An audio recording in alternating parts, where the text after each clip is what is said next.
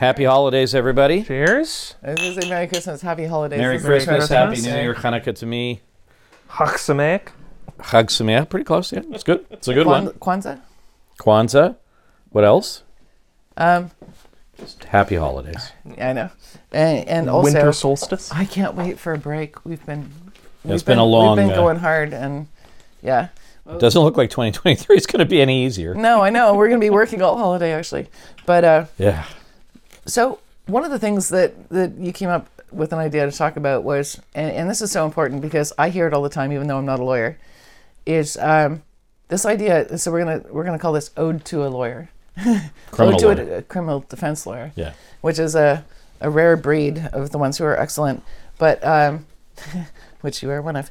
But the reason that we should talk about it is because there's public perception of what lawyers do, and constantly we're being asked about ethics. Yeah, it's funny because in the last 2-3 weeks, we've faced questions from different people in different circumstances asking or having general misconceptions about what our obligations are, what we're supposed to do, what's our role, and then asking a question that I've always hated is, how can you represent people who are guilty? And it's like, it's a whole, we're going to answer that and talk about it. There's a presumption of guilt. Yeah, but it seems to be, I'm 55 practicing 30 years and I'm still hearing this. And coming from other circles. I thought you were 38. I moisturize. But, it's coming from other circles I don't expect it to. And I think one of the things I wanted to talk about, because the profession has changed over time as a criminal defense lawyer. And, in the last decade, not to be a bit somber, but there's been some real, warriors of criminal law that have passed away. And, Edward Greenspan, Jack Pankowski, Clayton Ruby, people I knew and grew up with, Richard Goldman, Joseph Cappy, Erwin Kozabrocki, Lou Silver, his son Markham, who was always great to me when I was a young lawyer, Marshall Sack, and so many others. And we don't mean not to name. There's tragically younger lawyers who passed away in the last year or 2 year. And so it's very sad. But, there was the days of criminal law and being a criminal defense lawyer as a calling. It was the best of times. It was the worst of times. Yeah, but as I grew up in criminal law, you'd hear the stories from the lawyers who had been in it for a long time, and they were talking about, work hard, play hard, but the fun of it, and you're living for the desire to be a defense lawyer. It takes passion. It takes passion. It takes commitment. It takes a true conviction to stay within it, not the criminal conviction. Actual conviction. Yeah. And, it's changed a bit. It's changed in the sense that to some it's really a stepping stone to other things. It's become very commercialized, and it's confusing to the public when they're trying to find a criminal lawyer sometimes. And I just find palpably it's different. And I think also we've come under, I'm sure there was plenty of attacks 25 years ago or 30 years ago. I don't really remember that far back. But I've noticed a more palpable disregard and misconception about what we do and why we do it, and why do we defend anybody? Why do we do that? It's because the public gets their information about court cases from the media, and it's sensationalized, I think, is part of it. So unless you actually go into a court and you see all these wrongful convictions and things like that, but you go ahead. But I'm just going to ask you to say this and to talk about it, but let's set it up this way. Let's leave out wrongful convictions or proper convictions or whatever. Let's just talk about the basic right in a democracy to have a defense. And why it's important. And why for the state to bear the onus of proof beyond a reasonable doubt. Because I always say that the criminal justice system and the right to a vigorous defense is a crucible of a democratic process. Liam? So that's a very well-spoken way of putting it, and I don't know if I'm going to be able to top it. But how I look at it, why I do this is, there's a couple of extraneous reasons. It's a lot more fun than civil litigation. But with respect to what Joe is getting at, the fact that it's this the criminal trial is this sort of crucible, this proving ground for a democracy. The way that I look at it is that we're not just there for the person that we're representing on any given day. We're there for everyone else. Right. Our guy might be guilty as sin, but it's an unconstitutional search.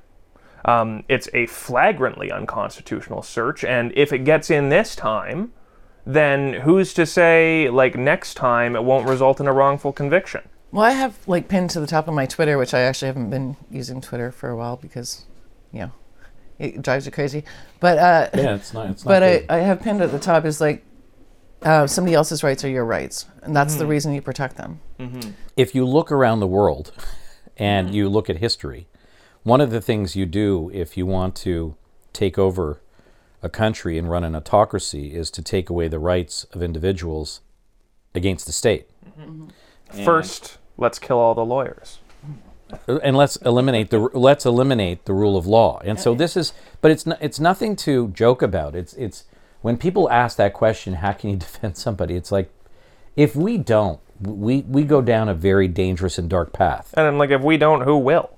You know, like, Nobody. we defend a lot of marginalized people, a lot of people who have been abandoned by every support system that they have, their families, their friends.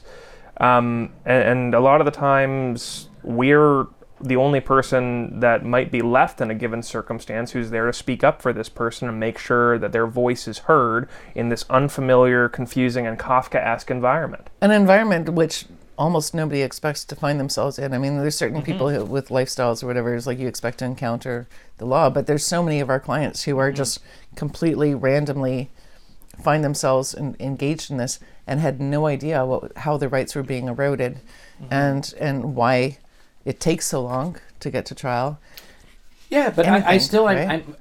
I'm coming back to like fundamental basics, which I guess I'm at the end of the year now, having a hard time understanding why some of these people actually have this argument, because it's not up to an individual lawyer to ever decide whether our client deserves a defense or not, because you can imagine how arbitrary, how that's ripe for abuse and prejudice based on all sorts of biases, etc., and how you can see that a system that would be geared towards not defending individuals because we presume guilt would be incredibly oppressive.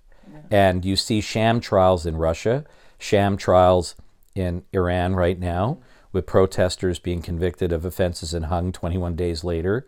You see these closed societies, and you thank God that we live in democracies that we do, so that we have this rule of law and we have lawyers who defend people. I just don't understand the argument. And I don't know why I'm facing it increasingly like these days. It just is, it's shocking to me. I mean, unfortunately, like, no one ever thinks that they're going to end up in our office until they do. Yeah, then they And- appreciate we're there. Exactly. You know, like, a lot of people think that we're just, you know, and I mean, I obviously don't think this, but like that we're parasites, we're only in it for the money, and like we'll sell our grandmother If I was in it for the money, I'd be a tax lawyer. I actually printed out, this is one of the things that crossed my mind. No, we're going to talk about this. Is like all these dead lawyer jokes, you know. It's like the one everybody knows off the top is, you know, what do you call 10 lawyers, you know, chained to the bottom of the ocean or whatever. A good start. These jokes all exist for a reason, because people have this misperception of what lawyers actually do, why things take so long. It's like they actually think we're intentionally making cases drag out First of all, look, to make money Humor, or something. humor is a good thing, and we all have to laugh at who we are or what we do, and not take anything too seriously. So, And yeah, I don't know if those anybody can jokes see happen. this, but I love this cartoon. It's a dog, and the look on his face is precious. The lawyers are telling him, the prosecutor says you have to roll over. And the look on his face is just like, that's humiliating. But let me stop about our discussion about why trials run longer. Let's just talk about what I'm considering right now, an erosion of our defense bar. And one of this is, you know, first of all, those who need to avail themselves of legal aid. So we are seeing in Canada a chronic, And in the UK. yes, a chronic underfunding of the legal aid system, where people who are marginalized and don't have access to resources and don't have a voice need a lawyer, but can retain them on legal aid so that they're able to choose their own lawyer and have them paid on a legal aid certificate. It's chronically underfunded. In other words, the rates have not increased in a long time, and lawyers are finding it very hard to defend clients at such incredibly low rates. And as you said, this is a phenomenon happening across Canada. We see lawyers in other provinces like Quebec and Alberta crying out about it, and we see it in the UK. It's been going on for decades. Where there is almost the death of the criminal defense bar in the United Kingdom. And that is a very bad sign. They went on strike, and many are leaving the practice of criminal law because they can't make a living. And that is and the really cutoff scary. The cutoff for qualifying for legal aid is so low. It's way below the minimum standard of living. If your family of four makes about, like, you have a family of four, so you, a partner, 2 kids, if your net household income, and hope I'm right about this, if your net household income is $30,000 a year, you live in Toronto, family of 4, government says you can retain private counsel. Yeah, I mean, I used to sit on the Legal Aid Area Committee, and they've revamped the system, but I'm not sure exactly, but the thresholds are very low, so that your disposable income that's available, allowing you to retain a lawyer, is a pretty slim amount. And so that threshold is extremely low, which means that we have more unrepresented accused in the court system, which is not good for a functioning court system. If people complain about how justice is delayed, one of the best ways to do it is chronically underfund that system and underfund legal aid. 2 is to then therefore jam the system with unrepresented people. And 3 is to create poor quality of legal services, because some people may feel that they have to take on a whole mass of work in order to just survive. And even though they don't tend to do it, they just don't have the time necessary.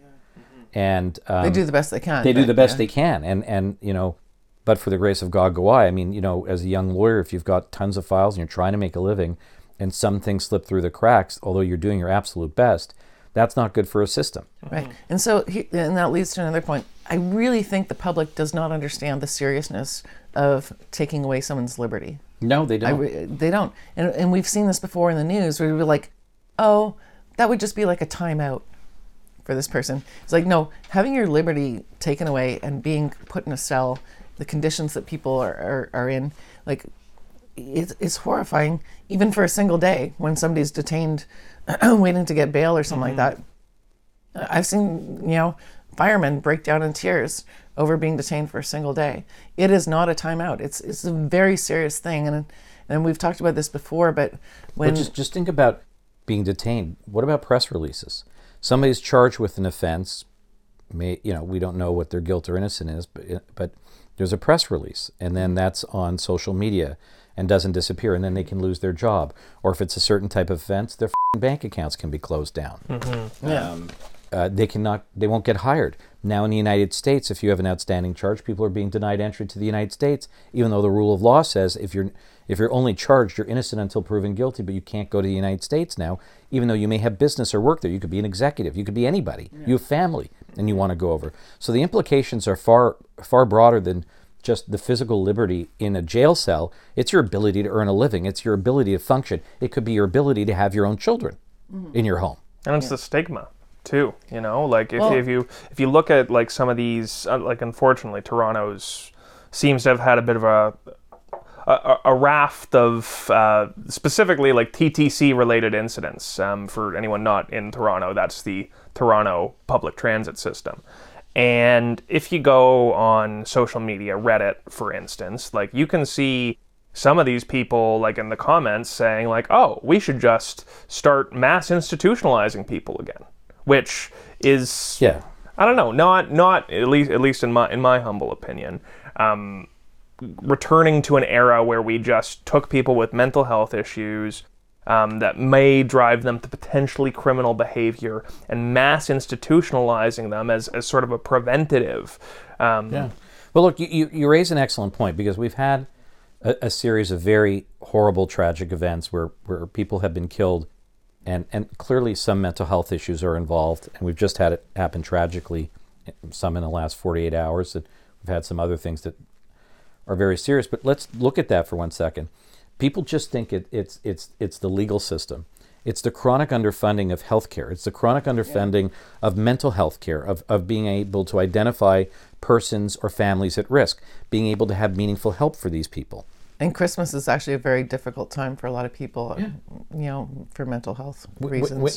We If have they're alone serious or- homelessness issue, which is combining people with mental health and other addiction issues. And we have chronic underfunding in these areas. And I'm not saying it's an easy job to figure out where you allocate money, because it's not. And our government certainly knows at every level how to waste money, but it's not just criminal justice. It's what we put into the resources that we have. It's into education. It's into after-school programs. It's into healthcare. It's into mental health care. It's in trying to be proactive in identifying people who need help. And we see how this plays out, but it's not about mass incarceration. It's going to help us. And here's something for those who are on the other side. If we have, I think we have a few police officers who watch our podcast. They're chronically underfunded. There's a mass hiring for Toronto Police, OPP, and others, but their budgets have been getting slimmer and slimmer. I remember seeing a sign actually on a door for a law firm down the street that said defund the police by 50%. It's just like, it seems arbitrary, but there's like a lot of that going on. But you mentioned the press releases that can be sent out. One of the first things that comes to mind is that quite often these press releases are put out because they're looking for other complainants. Not always, and though. to me, not always, but to me that's a real problem in terms of tainting, other complainants who might come forward. But we have a friend who actually had a really great win in the Court of Appeal. And This is a good story. I know, and Nick Zinnes yeah, got a great case. I Did know. he succeed in the Court of Appeal? with a great last name, Exinus. If you can spell it. And kudos to the Toronto Star, because when he was first arrested and convicted at trial, the Toronto Star had made this a really big public case, and then he's now been cleared on appeal, and also kudos to the prosecutor who agreed with that the conviction should be abandoned, and that does happen because everyone perceives prosecutors as like deals with the devil or things like that. There's so many good prosecutors out there who are actually legitimately concerned with the truth of, whether or not a conviction is safe. So in this case, he was originally convicted of abducting somebody else's child and stealing all of the guy's money and leaving him homeless and all this other stuff while he absconded with the child and raised it as his own. And as it turns out, when the co-accused, his wife was being prosecuted, essentially the father recanted everything. And but there's a great quote from Nick at the beginning. Our justice system is not perfect. Everyone tries to do their best, but the fact is, it relies upon the testimony of individuals who are often either wrong or lying, and a combination of the two. It's very difficult to be sure when someone is actually telling the truth. And that's where we come in. And Exactly. that's where proof. That's where this is at the crucible of a democratic process, that you have to have proof beyond a reasonable doubt, presumption of innocence, and the desire of all stakeholders and participants in the justice system to try and do the right thing. And I should say this as a caveat when I talk about the erosion of the defense bar. I mean, if you look across the Greater Toronto area, we have a very strong, vibrant, dedicated defense bar with truly talented individuals. And we've had the luck of working with a lot of very good prosecutors. When we laid out our cases with them through memos, through reasonable prospect of conviction memos and that type of thing, they've withdrawn. But it's a difficult system, and it takes commitment from the government to fund this system. But more importantly, when you hear a story like that, it's a great example of the importance of a vigorous defense, and being very careful about what witnesses say. Yeah. And that's a perfect example of why we do what we do, and why when anybody asks that question, how can you represent somebody? We don't know they're guilty or not. You can't even be sure of what witnesses are selling. You have to selling. That slipped out, but it's true. They're selling their story or they're telling the truth. Who knows? You've got to be so careful in this business. And just to loop back a little bit, like a phrase that I feel like a lot of people hear a lot, but they don't necessarily know, is just the whole beyond the reasonable doubt concept. It's not enough that someone's probably guilty. Probably guilty is an acquittal. Yeah. But beyond the reasonable doubt, it means a lot more, and that's where we get into the law of evidence and how does a judge or a jury get to the best place that they can in terms of assessing what really happened on a given occasion. And that's why all these rules of evidence are very important, why we have to be careful about not lowering that threshold in any given case, Well, I got to say, though, and not excluding relevant evidence. one of the concerning things for me in the public perception of what goes on in the courts is this beyond a reasonable doubt, which, of course, as we've talked about, why it's so important, but it needs to mean something when somebody's acquitted. That it doesn't just come out like, oh, well, they failed to meet the burden of proof, and that's when the justice system failed. When They just got off. When somebody's acquitted, they need to. On a technicality. It needs to mean something still. I mean, I don't know how many episodes we've had so far, 74, 78, 79, I don't know. This is 48. 48? Just kidding. But, well, including our shorts. But, we keep talking about this over and over because we keep facing this over and over. That an acquittal does mean something. It means somebody's innocent. And that's appropriate, and that's what the system should be. I know we talked about this, and we're going to slide into this in another podcast about, technicalities about charter rights and stuff like that.